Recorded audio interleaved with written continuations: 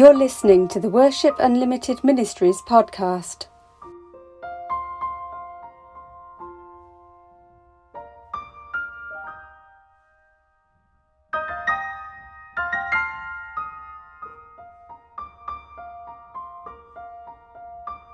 This week's devotional is entitled Blind Faith. During the past 6 months, I have had the blessing and privilege of helping out with the youth work at my church. I'm not going to lie to you, it's challenging. Sometimes I feel as though I'm completely out of my depth, but I still feel this is part of God's calling for this season of my life.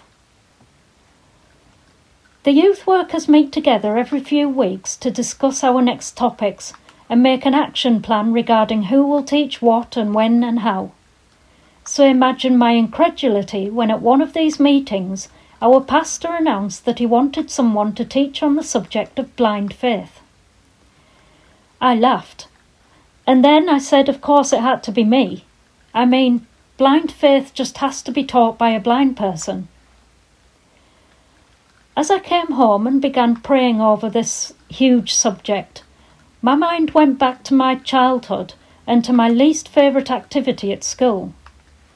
When a blind person is learning to find different places using a white cane, they call this mobility.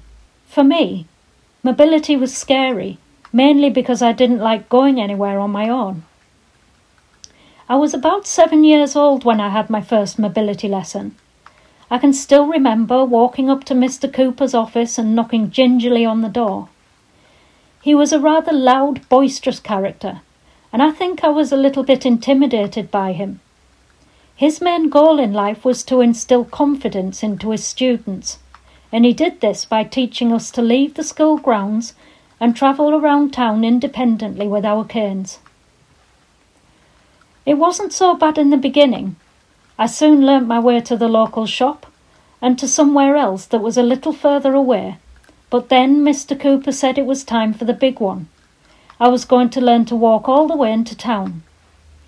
However, in order to do this, I would have to cross a set of 5 pedestrian road crossings that would take me across some of the busiest main roads. He assured me I would be fine because he would teach me how to navigate them one by one. Soon I would be able to walk into town, do my shopping, and return to the school unaided. The crossings were a minefield for my little 10-year-old brain. It felt as though I had to go left, then right, then straight on, then... It was all so confusing. But slowly I got it. I successfully navigated all 5 road crossings and landed up in town. I was ever so proud of myself. Mr. Cooper met me and we walked around a little before he said it was time for me to go back to the school by myself. Well, I'd made it one way, so surely I could get back. I need to explain that these crossings were on a very busy road, so I wasn't expected to handle them by myself. I'd been taught to wait for assistance and then ask if someone would please cross me over. Perhaps I would have to do this 2 or 3 times, or maybe, if the person was feeling generous, they'd help me over all 5. So I stood and I waited. Soon some youngsters came along and asked if I needed help. I said yes, and they confidently guided me along. I was a little confused, as something didn't feel right, but I couldn't quite put my finger on what it was. Then came the horrible moment of truth when they left me, and I realised I wasn't where I was supposed to be. I hadn't been taught that there were several options, and that each option took you to a different place. The youngsters had taken me the way they usually went, which took them back to their school, but it didn't take me back to my school. I felt scared and vulnerable, and I didn't know what to do. Thankfully, Mr. Cooper was soon on hand to set me right, but from that day on, my fears over going to unfamiliar places by myself only grew. This was the image that came to mind when my pastor mentioned blind faith. The image of little 10-year-old me standing helplessly in an unfamiliar place ready to burst into tears. I thought I knew the way. I had learnt it so diligently, but something had gone horribly wrong, and I didn't know what it was. In Hebrews chapter 11 verse 1, we are told that faith is being sure of what we hope for and certain of what we do not see. It's certainly true that there is much about God and the Christian faith that is too wonderful for us to understand, and that's how it should be, because if it wasn't, God wouldn't be God. Yet there are things we can understand, and there is much we should seek to learn. A blind person learns a route with a white cane or guide dog in a very specific way, and that's well and good until something goes wrong, like it did for me that day on the way back from town. Likewise, some youngsters grow up in church hearing wonderful Bible stories and truths, but then they get derailed by something that is said to them during their teens or early adult life, and their faith isn't strong enough to cope with it. So they are led astray, like I was that day, albeit unintentionally. It's all well and good to answer a child's questions about right and wrong by simply saying, because that's what Jesus expects, or because the Bible says so. But they won't be able to grow into a mature adult faith unless they fully understand why he expects it, or the biblical context behind certain scriptures, and the objections that might be raised. Many things are taught today that counteract the truths of the gospel, or perhaps unexpected suffering raises questions that a weak and ill-equipped faith simply cannot answer.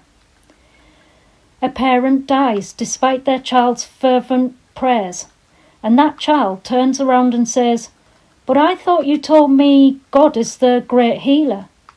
What about all those stories you taught me about people being healed in the Bible? He even raised people from the dead, didn't he? I can't believe in a loving God who didn't heal my mum or dad."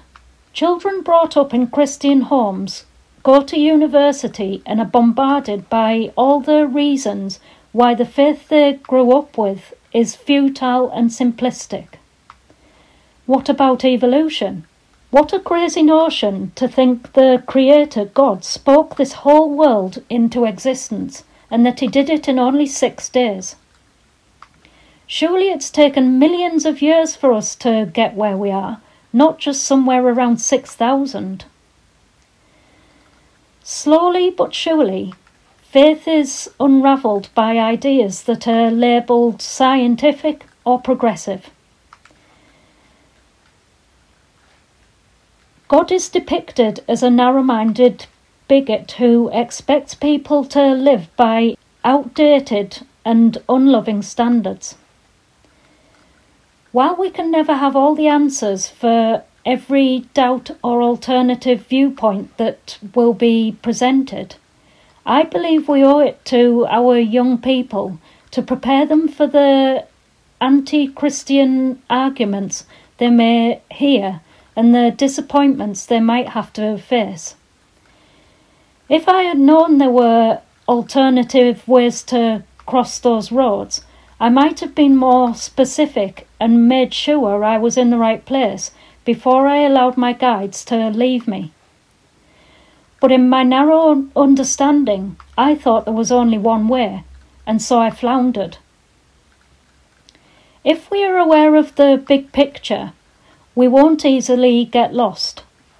If we know about the pitfalls and the roads to avoid and why it's important to avoid them, we will be less likely to stray.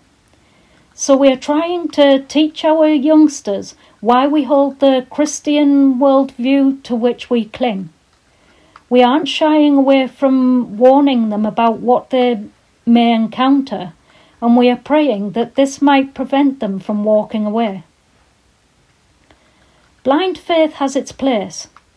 We must still be sure of what we hope for and certain of what we do not see, and we must be aware that we will never have all the answers.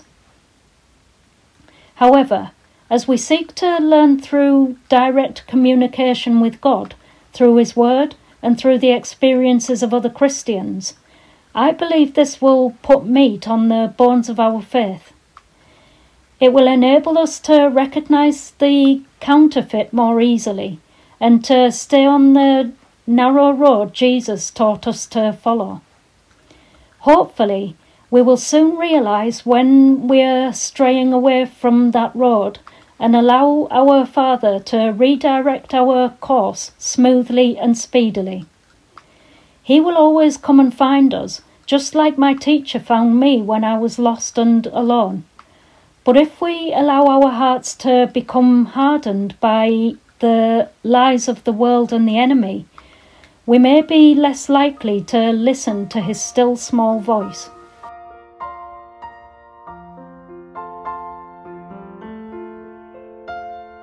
Thank you for listening. For more information, please go to www.worshipunlimitedministries.org. If you'd like to get in touch or give feedback, you can email worshipunlimited1@gmail.com. And we'll be back with another devotional next week. God bless you all.